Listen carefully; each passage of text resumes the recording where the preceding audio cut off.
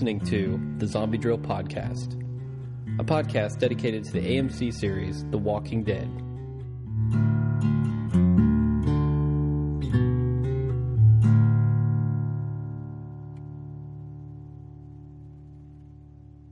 Hey everybody, welcome to episode 3 of Zombie Drill. This is Gino. And I'm Aaron. And we have another great show for you tonight. I don't know about great. No, it's fantastic. Adequate. We were born to cast this show. We are going to start off with some Walking Dead.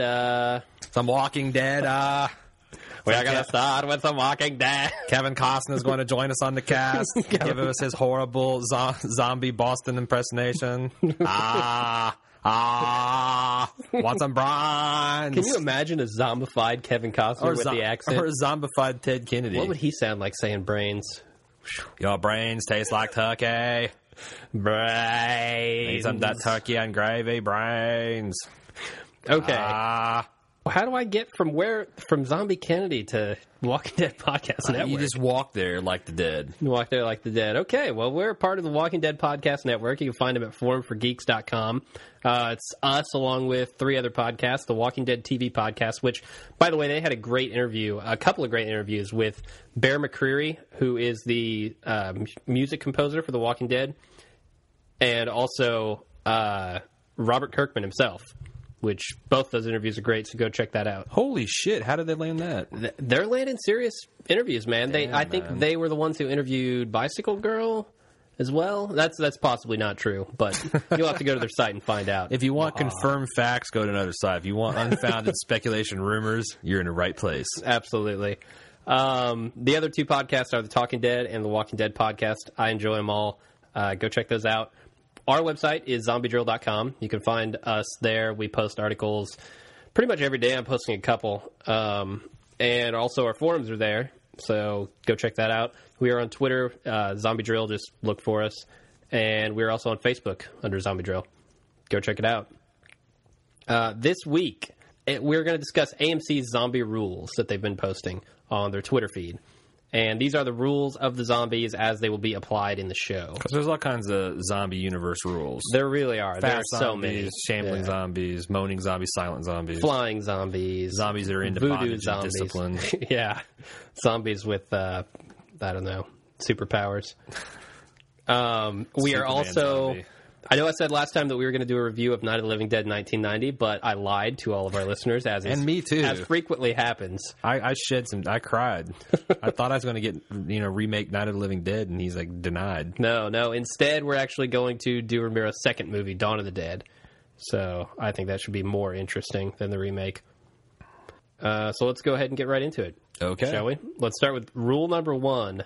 For the zombies in The Walking Dead. Don't talk about the zombies in The Walking Dead. Rule number 2 is do not talk about the zombies. And we're about to shatter that rule. Yeah, because rule number 1 is actually the ability to run is based on the amount of time a zombie has been undead and how much decay is set in. So apparently these zombies can run. A freshly reanimated zombie can hoof it. That's what I'm taking from it, yeah. Wow. We might see, although I think that kind of contradicts a rule that they specify later, but we'll see.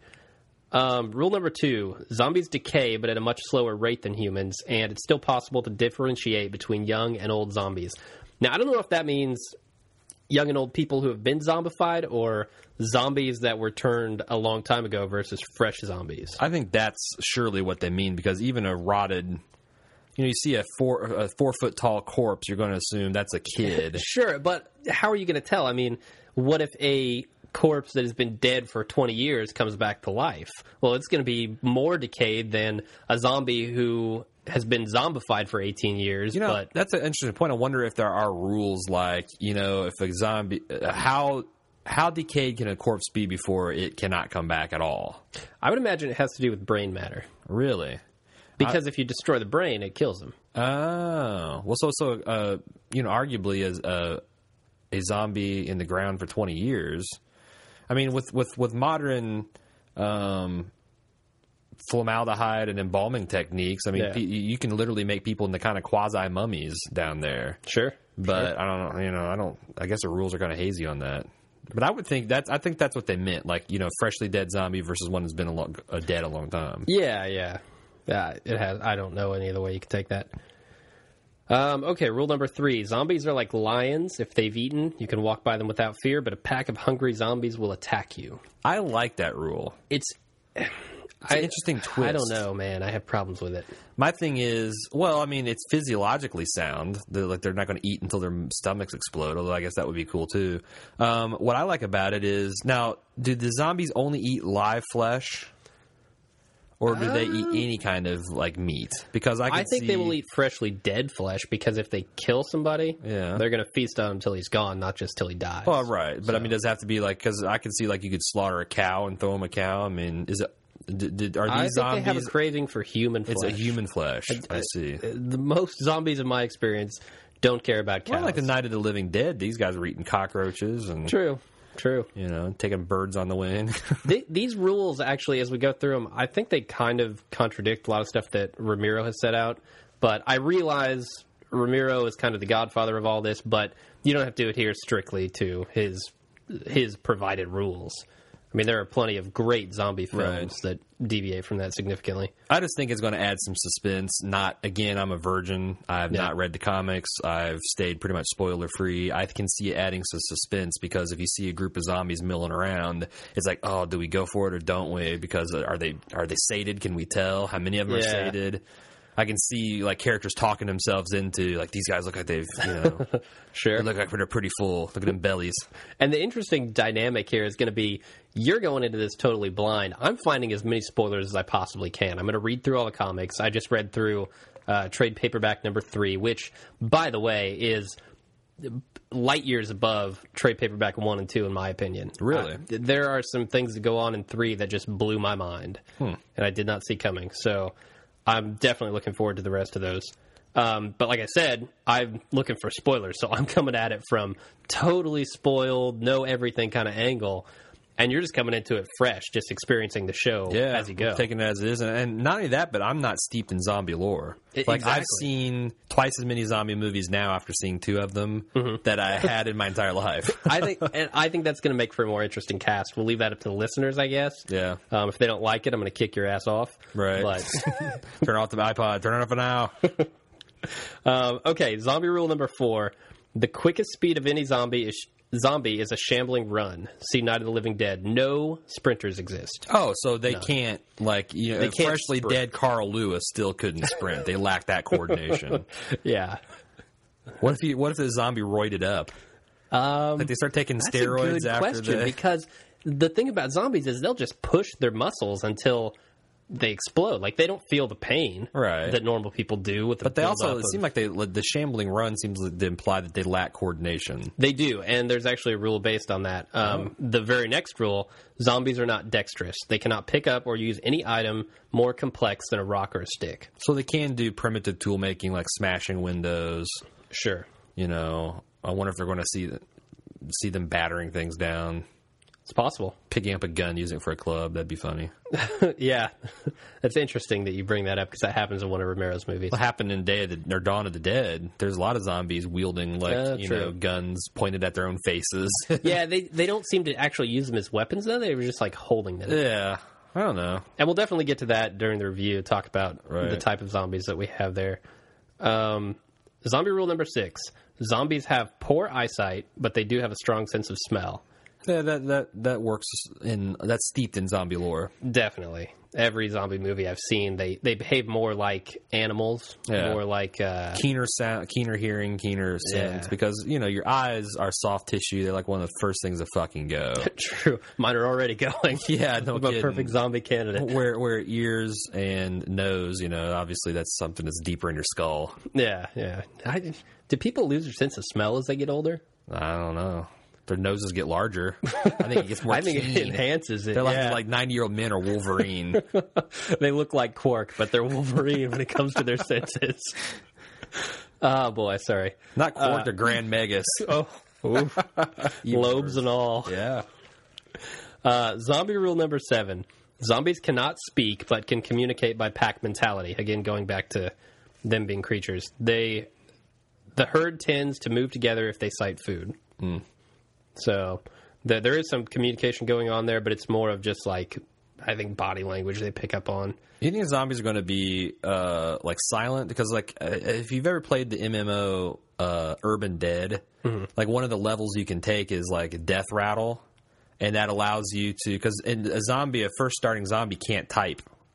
Like if you type a message, it just comes out like grrr, no matter what you type. If you get Death Rattle, you can use some consonants, like you can use like C, K, L, M, and you can start to like have semi-intelligible speech. And there's one level above that, like a death gasp or something, where you can actually use some noun or some vowels. But you still can't speak like a normal human, but you can, and there's conventions, like they've got a whole other language. Like if you type this out, it will say this, and that means that. And I wonder if there is like, if zombies can like, alert by like howling or they're interpreting the primitive speech that they can make. Like if they're excited, you can tell, like, if the human pops up, they get if that, like, if it's like a telepathic like they're talking about, or if it's pheromone, or if it's sub vocalization like wolves, or what the hell's going on there. My guess, because I mean, you have they to use think, sign language. They do. No, you have to think, what do humans come naturally equipped with? I mean, we don't have the same ability to sense pheromones or the ability to communicate telepathically, for instance. Right. What we do have is we have the ability to interpret body language. That's true. I think that could be part of the pack mentality. All right. So if one zombie turns to look at something, they're probably all going to tend to Yeah. I think that's probably the most likely thing. Rule number 8. There is no overt recognition of people or places. There is a sense of familiarity that can dictate where a zombie moves. So just like in Dawn of the Dead, like we watched last night, people are going to gravitate towards malls. People are going to gravitate towards towards their couch, sitting in front of the TV, towards the strip club, if that's what they're so inclined to do. Oh, a zombie strip club would be scary. Actually, there is a movie called Zombie Strippers. Really? You'll have to check that out. Again, if you can, I can't stress this enough. If you are going to have sex with a zombie, please practice safe sex.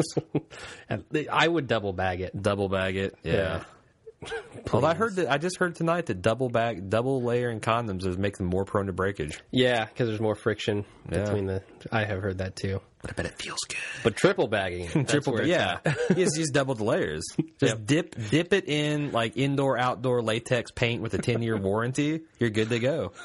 Wow, I can't imagine that you would feel anything that way. Rule number 9, there's no known cause of the zombie mutation, but it's expected to be a virus or an infection, just like every other. Yeah, so the survivors are just assuming, but there's no... They don't ever like say. The CDC hasn't said it's the rage virus or whatever. Yeah. It's not like 28 days later. And that's it. They've got the 9. I think, if I remember correctly from the first Night of the Dead video, or movie... the zombie infection was actually caused by radiation. So they kind of went into radiation. Space radiation. There weren't any zombies who could run at all. That first guy I met in a graveyard could do I'd call it a shambling run. Really? Yeah. I would call him slow as crap. I mean, like a speed walk, you could outpace him, but like just a regular walk. I mean, like the zombies from Day of the Dead that we watched, or Dawn of the Dead last night, you could just with a walk, a purposeful walk. But there was some Night of the Living Dead zombies I thought that were a little bit quicker than that, especially the guy in a graveyard. I mean, he shambled and he wrestled with the dude. Yeah, he could get down, like, you can kind of can get down. Get funky. The thing that's weird about the rule where they're like lions and they won't eat you if they're not hungry. Yeah, what's the deal with that? I've never seen that to be the case in any zombie film. Right. They're breaking with the tradition. And I think it's purely for dramatic purpose because it gives that tension. It could be. And I've not run across that situation in Kirkman's comics yet, so I couldn't tell you. What that implies is they have a functional digestive system. It does, yeah. Which is kind of weird, strange, because I thought the only thing functioning on a zombie was very, very primitive areas of its brain. Yeah. So I wonder if there's there's some more implications of that too. Like see zombies procreating. Oh yeah, zombies taking people. Do zombies shit in the wood? Oops! Wait, you're gonna have to bleep that. Sorry, I'll just take it out. No, I like the do zombies defecate in the woods? No, they do not. They defecate right on your dead corpse. And then when they get full, they just explode. Like a boomer, left for dead. Yeah. Okay, that's it for the rules. Let's move into the Dawn of the Dead review. We watched Dawn of the Dead last night, and there is a lot that I want to talk about with this because I think it's a pretty deep movie. There's a lot of commentary in it, a lot of stuff that I know you noticed and stuff that you talked about bugging you a lot. Yeah, I talked about in the last episode that, like, ineffectual people irritate me. And, oh, my God, did some of these people irritate me. And Gino's trying to make excuses for it, and I was just not having it. Like, No. Like, for example, in the first scene where the cops were storming the projects, and there was, like, this one psycho cop that was, like, killing people left and right, and the other cops were, like, almost hesitant to shoot zombies. Dude, cops, God bless them for doing a dangerous job, but they shoot defenseless minorities and children if they feel slightly threatened all of the time. I mean, I think that if there was a full-blown zombie panic and they were they would be acting, all of them would be acting like the racist homicidal maniac. I mean, they wouldn't be shouting the N-word and all that, but they would be shooting first, asking questions much later. I kind of agree with you there. And I'm going to say, like, I think there's a good reason to do this in the movie. But I want to talk about, like, all the stupid stuff that happens first, and then we can go into it. Right. Because it all is kind of one package. The other thing you were noticing, and you kept pointing out, was that no one knew when their gun was empty. No one. Trained military officers have no clue when their weapon is expended. Right. And what's worse than that is, I saw a guy with a six shot, you know, run out and narrowly avoid being eaten by a zombie. And then he had bullets in his hands. The first thing I should have seen him do as soon as he dispatched that zombie is reload his fucking gun. Instead, he tucks his empty gun into his waistband and proceeds. He did try to load one. Didn't he load one bullet? While he was being attacked by the zombie, then he realized, oh, wait, this zombie can just be, like, pistol whipped to death. Because these zombies were slow as shit and been ineffectual in combat. And the other thing is, like, I saw this dude toting 5 guns. And, like, one single zombie at the end of a hallway came up. And, like, this guy had, at this point, had lots of zombie fighting experience in this mall. He freezes, fumbles with the shotgun, drops all the other guns, and then can't work the pump shotgun all of a sudden. And when he does work it, it's empty. It's like, and if you did that, it's like, well, guess what? There's 5 other guns at your feet. Pick one. Pick one and shoot the zombie in the head. Or just go up there and rifle butt it in the head. Sure. I mean, it's like, anytime where I'm, like, feeling that I could be a Rambo-esque superhero in this scenario, the characters, like, if it's a woman or, like, some frail old man or somebody else that could have a possible excuse of being afraid of guns. We're talking about, these weren't just police officers, they're like a SWAT team. Yeah, they were trained. They had rifles and everything, and they were like green recruits. They were acting that way, yeah. I think that all of this ridiculous stuff where people are not shooting things and people can't operate guns, I think it all has dramatic effect within the movie. I think without that, you don't have much of a message in the movie. Because what I compared the film to is the 12-step program. Like, it takes you on a ride through the emotions. Are you talking about the 7 steps of grief? Because you keep on saying 12 steps. Sure. That's Alcoholics Anonymous. Sure. Okay. Yeah, that's the only thing I have to compare it to. First, accept that that you have no control over the zombies. Then accept that your brains are forfeit. And give yourself over to a higher power. The zombies. Yes. Sure, the 7 steps of grief, whatever you're talking about. Yeah. So you got, like, what is it? Denial.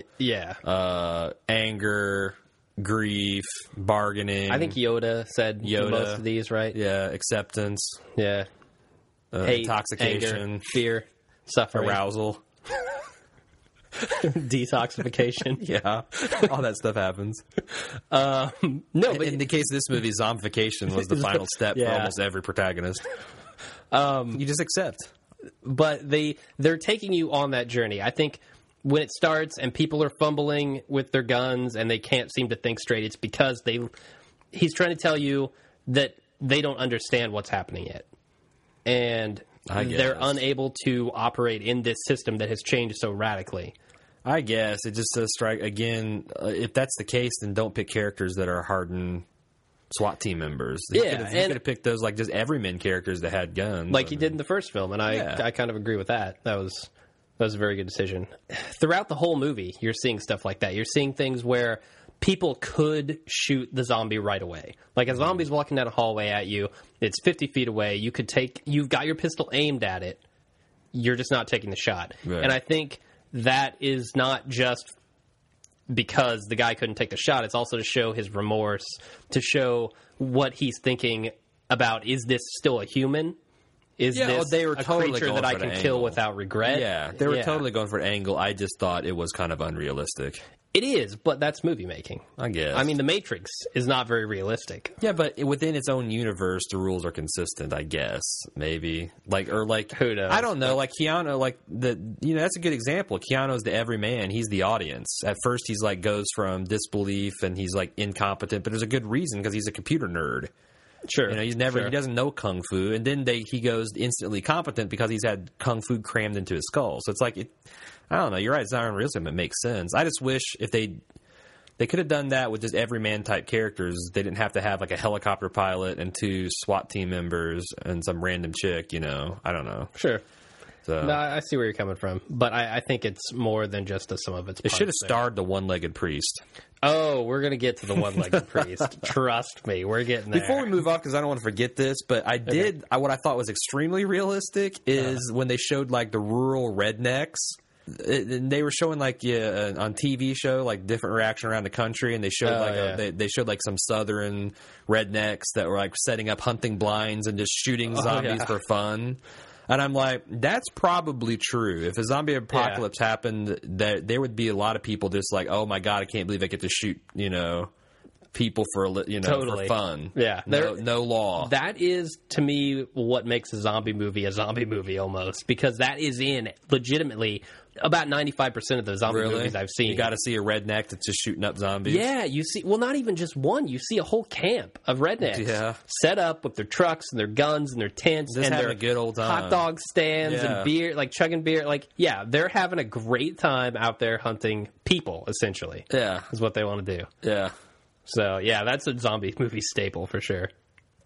I guess we can move directly into like some of the deeper stuff of the film. Like, there's a lot of social commentary in this one. I mean, even more so than I noticed in Night of the Living Dead. Oh, well, I mean, the consumer culture. Absolutely. I mean, the whole location, the mall, is this social commentary on the dumbing down of America and people in this, like you said, consumerist culture, where material possessions are basically what we're striving for. And I liked how the main characters were initially just gleeful when they realized that, we've got this whole mall. Yeah. We can get rid of zombies. And once they acquired everything and they had gotten all the zombies out, they quickly became listless because, that was a commentary on, having versus wanting things. Yeah, absolutely. It seems so like it'd be awesome just take over a mall, have it all to yourself, but then you get really bored really quick. Yeah, I definitely pulled that out. Like almost like life is about struggle, and once the struggle's gone, then what's there left to live for? Yeah, because they almost seemed happy at the end, didn't they? Yeah, flying off in that helicopter. Right. They almost seemed like the struggle is back on. We have something to try to live for. So. Right, like when the biker gang invaded the mall and upset their universe and shook up the party. Totally. Plus, I think the dude was happy that he wasn't being cock-blocked by the helicopter pilot anymore. Well, okay. I'd be happy. I'm not going to go there. I'd be happy. I'm not going there. The other thing I noticed about some of the undertones, I thought there was still some racial stuff in this one. And I mean, it was like... Oh, yeah. I mean, it's blatant at the beginning. Like when they were invading the projects. Oh, totally, yeah. I mean, and the black crippled preacher said that. What do you say about you're stronger than us? But in not long, we'll be more stronger than you. I think he said they'll be stronger than you, implying But I mean, obviously, yeah. I mean, this was a building full of minorities that had turned. Yeah, but and also the part where the black cop. I don't know his name. I don't either. I don't know any of their names. Yeah. So the black cop, the white cop, the helicopter pilot, and his girlfriend. Yeah. And then the geeky. Oh, yeah, he's a helicopter pilot. Yeah, right. Yeah. He always seems like a geek to me. I don't know why. I agree. His jacket is Poindexter. freaking disgusting. Yeah, right. I don't know. Every time I saw him on sort screen, of bomber jacket. Every time I saw him on screen, I wanted to smack the books out of his hands. Anyway, the black cop had to eventually shoot that racist cop. Yep. So I'm wondering if that's like some sort of commentary on some, just like a shout out to the fact that the civil liberties or the civil rights movement had such success at that point. Because this is 1978. This is like what, a decade after. But the interesting, main like thrust. the black cop seemed like he hesitated a hell of a lot more than obviously the white cop was, just blowing, shooting darky. Well, I mean, he was like mowing through, but this guy's like he was like the redneck in that scenario. Yeah, only when when the white insane racist cop was like overtly threatening did he finally pull the trigger. Yeah. But I thought that was interesting from a racial connotation sort of standpoint. I don't think it has anything to do with the racial commentary, but did you notice a lot of white dudes painted up like Hispanics and black people? Well, especially in the intro where they were invading the projects, I noticed that everyone with a gun that was like resisting was white. Yeah, and they had thick layers of makeup on their face. Well, to kind of make them look a little swarthy, but none of them were black. And when they finally got into the project, like where the like regular people are, all the like, basically none of the African Americans were hostile. They were all just basically... Yeah, they were like, we're ready to come out, and they would get their head blown off by the crazy dude. Yeah, I mean, it's definitely designed to... So I thought that was it had to be a conscious choice that only the guys that had guns in the projects and were actually violent and the type of people that this crazy cop was going on about happened to be white people. Yeah. Interesting. Going back to the beginning of the film, there's a big hubbub. Well, let's start with the opening shot. The opening shot, to me, is fantastic. They've got they're just showing her face against this red model background that looks like blood and guts. Yeah, and all this like she was reclining stuff against an intestine. Yeah, or laying in a pool of disgusting intestines. Right. But then they pan out a little bit, and it shows that it's actually carpet on the wall of the television studio. Right. And I thought that was just really cool. Yeah. And then in the television studio, there's basically chaos going on because this guy is interviewing someone who is a radical, almost conspiracy theorist kind of guy. In this case, he happens to be right. Yeah, he's pro-zombie. He's very... Well, I don't know that he wants to be a zombie. He's pro-zombie truth. Yes. He's telling the truth about zombies. And if this guy were on the television... He's a zombie truther. Telling me that there were zombies around, I probably would have believed him because he was actually pretty persuasive. I mean, the interviewer was talking to him and apparently saying some things he didn't like and trying to play it up like he's a crazy person. And he was like, listen, this is not a talk show. You're interviewing me on the news. Right. And this is what's happening. Right. You're not going to spin it some way to make it seem like I'm crazy because I'm not.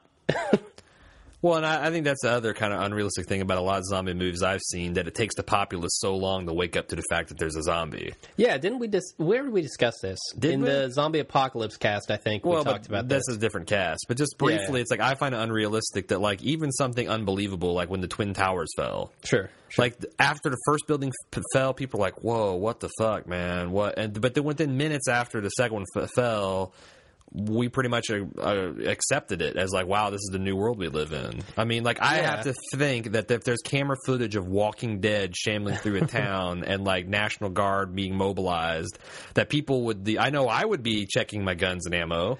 See, the only reason I have a problem with that is, and using that analogy of 9/11 is 9/11 was not out of the realm of the natural. It was not outside of what we know can physically happen.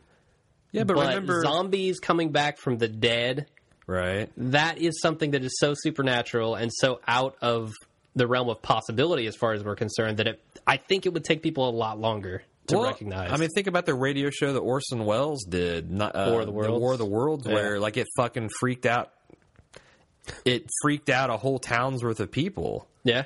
I mean, and like had panic calls and people were mobilizing and like, barricading their homes up. I mean, I really think that, again, if it came, like, if you turn on the CNN and like you saw zombies, you would think, okay, is this April 1st? Yeah. And then after 15 minutes of watching, you'd be like, my God, I can't believe this is happening, but this is happening. I think that's the majority of people's reaction. I think the War of the Worlds thing works against that because now, at the time that was done, that was so novel an idea that no one had ever even conceived of it. Right. And now that we know that that's a possibility, TV and radio stations will mess with us a little bit, will do these programs that seem realistic when nothing is really happening. I think that actually makes it harder to believe. Yeah, but on the other hand, if you're watching CNN and zombies, and then you turn to MSNBC and zombies, and you turn to Fox News, God help you, zombies. Yeah, and it's breaking into the daytime. I mean, that is what. If they cut off American Idol for that, forget about it. It's kind of like Shaun of the Dead, where he was flipping and every channel was talking about it, and he's like, But he just shuts it off. He plays video games. He's like, whatever. Right. And yeah, you might be right about that. The other thing I want to talk about is the music in this. There's some funny music, but there's actually a lot of really good music in it, I thought. And that is, the score here is done by Goblin, which is a band, I think they're from the UK, but they do a lot of music for Dario Argento's films. Suspiria is one of like the legendary ones. I guess they use a lot. I haven't actually seen that movie, but they use a lot of like weird vocal tracks and very experimental music. So that I thought that was cool. They're kind of a famous band. And the other thing I want to talk about the music is near the end where it gets very like military A-teams type stuff. Yeah. It's so bizarre for what's going on the screen. Like when the biker band or the biker gang invaded, what was it they kept on playing? Like da da da da da da da da da da da. It's like the Super Chicken. Yeah, theme. it was like they were like they're bugling they had someone there reveille. bugling. Yeah. That was kind of weird, over and over and over, like almost something you'd play with like a heroic military charge. Yeah, and when I watched it in the past, I always thought they just had a bugler there. Right. They were just. And I still assume there's a bugler somewhere in the background if you watch it enough times. That's just a messed up soundtrack. You think so? Yeah. Wow. Okay. I don't think there's a biker gang with a bugler. I think he would. Right. I think he would be raped. Pre-zombie apocalypse. What boy? What you got that bugle for? Okay. You blow that bugle too well. Too good. Let's talk about the One-Legged Preacher. I think the One-Legged Preacher puts this movie over the top. Creepy as hell. Very creepy, yeah. I mean, you see, and he had like the crutch strapped under his arm. I think it was strapped to his like with a belt or something to his thigh. But when he actually stayed in one spot, or when he walked, he like braced with it. But he could stand up and gesture with two hands. Yeah, like he was strapped somehow attached to his hip.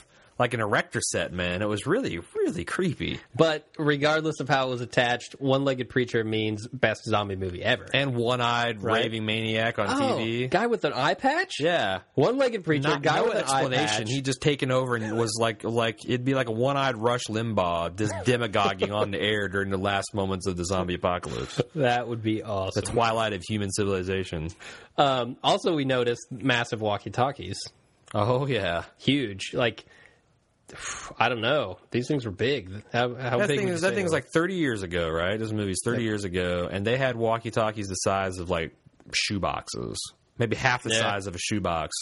But what's funny is, like a Droid phone is 1/10 that size, and what all it can do. It does a heck of a lot more than walkie-talkie. Yeah. That's old technology always cracks me up.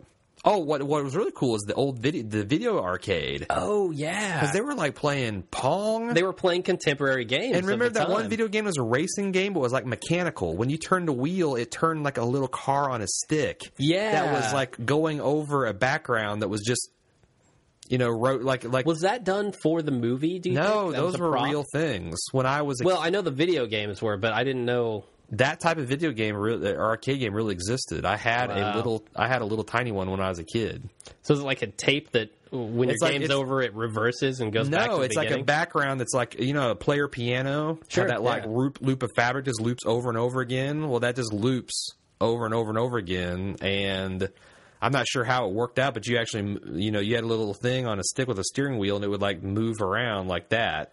And so it's mechanical. I don't think there was any collision detection or anything. It's just basically you put in a quarter to play a set amount of time, and it was just a novel experience of doing moving a car on a quote-unquote screen. It's just how primitive the video games are.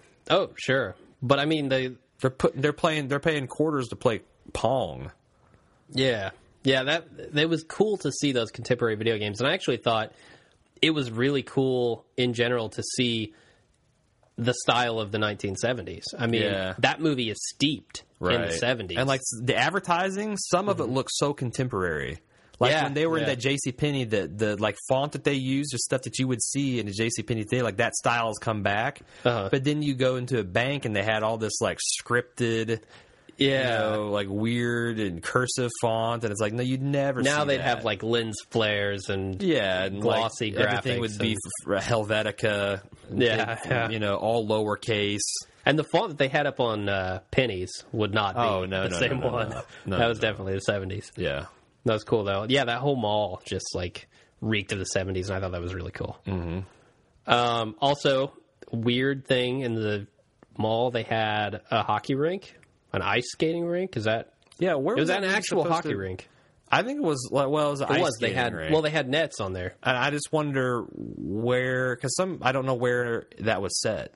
Monroeville Mall in Pittsburgh, Pennsylvania. Oh, well, that explains it. They're crazy about hockey. Yeah, I mean, on East Coast up to Pittsburgh, hockey is huge. Like the way we live in Indiana, the way we play basketball. Like pick up basketball. All we have in Indiana is corn, man. Corn and basketball and the Indianapolis 500. Sure. And it's a zombie podcast, apparently. Yeah. But, yeah, I mean, the way we play pickup basketball games, they play pickup hockey games out there. They all have gear. And don't you remember, like, when some of our friends from Massachusetts moved out here and they had those big duffel bags full of hockey equipment? It's like, so where do you guys play? And we're like, none of us even know how to ice skate, dude. Yeah. Like, we I've never skate been at a skating rink for, like, kitsch purposes, just to hook up with girls. I mean, we don't competitively skate. No. Much less ice skate. And we don't get the channels that they play hockey on, sorry. No, we do not.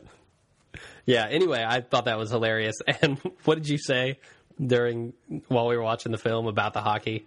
Oh, I don't know. What did I say? You said something about zombies absolutely loving hockey. Like, zombies are addicted to hockey. Yeah, right. Well, because they were, like, into the nets, man. Like, George Romero must have, like, set up a camera outside that net, pack 16 people in it, and say, make love to that net.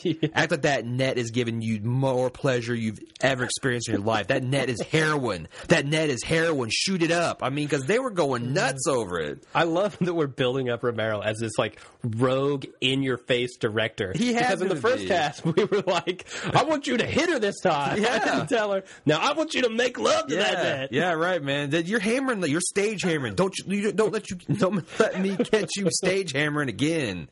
You hammered a SH double Y. SH double Not hockey being able to sticks. swear in his cast, man. Huh? Not being able to swear in his cast. It's like making me break out in hives. You said you could do it. You could do it. I'm trying, man. I'm sweating. I might have to I'm change sweating like I want to make a simile right now. I'm sweating like something disgusting involving prostitution and swearing and all that, and I can't. I want it. It's there. I can see it. The kids don't like it, man. Kids can't handle it. It cuts your iTunes audience, I guess. That explicit tag and neuters it. Okay, you've got to remember this. You had a plan, a business strategy to set up during the zombie apocalypse. Talk a little bit about it. Okay. Leather products made from zombie skin. Sure. You know, it's like you want a pair of like the best gloves you've ever had in your life. Well, you skin a zombie's hands that's slightly larger than you, and you wear those gloves. I go get Dikembe Mutombo's. Like you think like the best pair of gloves I have are kangaroo skin motorcycle gloves, and they're like so tactile and soft and supple. But I can imagine wearing zombie skin hands, zombie skin boots, zombie skin belts. Like Crocodile Dundee style leather zombie fedoras. Yeah, zombie beanie hats. Like a vest, studded collars for the bondage and discipline set. I mean, I'm talking. The sky's the limit, and there's a limitless supply. Wow. Supply and demand. There may not be any demand. Plus, when civilization restores, it's going to be in such demand. Zombie skin boots. Oh my God, Paris Hilton's going to want those. Yeah, I imagine you're going to have to kill off most of the zombies to reestablish society, right? Oh, so. If all the zombies are dead and you've stockpiled zombies, I mean, they're not going to ever let you skin humans. So, this is a once in a lifetime, unless you lived in Nazi Germany when they were doing god awful things to people. This is a once in a lifetime opportunity. Sure, to capitalize to get zombie skin articles. I'm telling you, zombie skin gloves or boots. You think like those little running gloves? Vibrams, 5 fingers. Yeah, the Vibram 5-finger gloves that all the running guys they're swear by. Imagine a zombie foot. You just slide that thing on. Oh. See, I'm picturing guts and all. Like you don't even. You pull the bone out, and whatever meat stays in there is just in there. It just squishes out like red jam. Yeah, it's like Dr. Scholl's sort of jelly. No, you would tan it properly. Come on, let's not be disgusting. Oh yeah, lace it. Disgusting. You put laces on it so you can just lace it on. Mouth guards made of zombie teeth. Zombie gums for all mouth right, you guards. just went too far, man. Hey, that's what this podcast is about. Going too far. Okay, that's all I've got. Did you want to say anything else about the movie? No, nothing else to say. Not scary. Not scary at all. No, and I don't think Romero's movies are meant to be that scary. They're more social commentary, they're the exploration of what he thinks would really happen in this scenario. I think he's way off base, but I do think he uses this scenario to hold up a mirror to human culture. Absolutely. From the 2 movies I've seen of him. Yeah. Okay, well, I think that's going to do it then. Like I said before, our website is zombiedrill.com. Check it out. These podcasts are posted there, and they're also on iTunes. We have both an MP3 version and an enhanced version. I would recommend the enhanced version because it has a lot of art and it has a lot of links to things that we talk about in the podcast. And you don't need iTunes, right? You can play it right off the site, right? You can, yeah. There's a little video window that'll come up with each post, and you can just play it right there on the site. Also, if you have any questions or comments, you can email us at safehouse@zombiedrill.com. And that's it. With that said, until next time, I'm Gino. And I'm Aaron.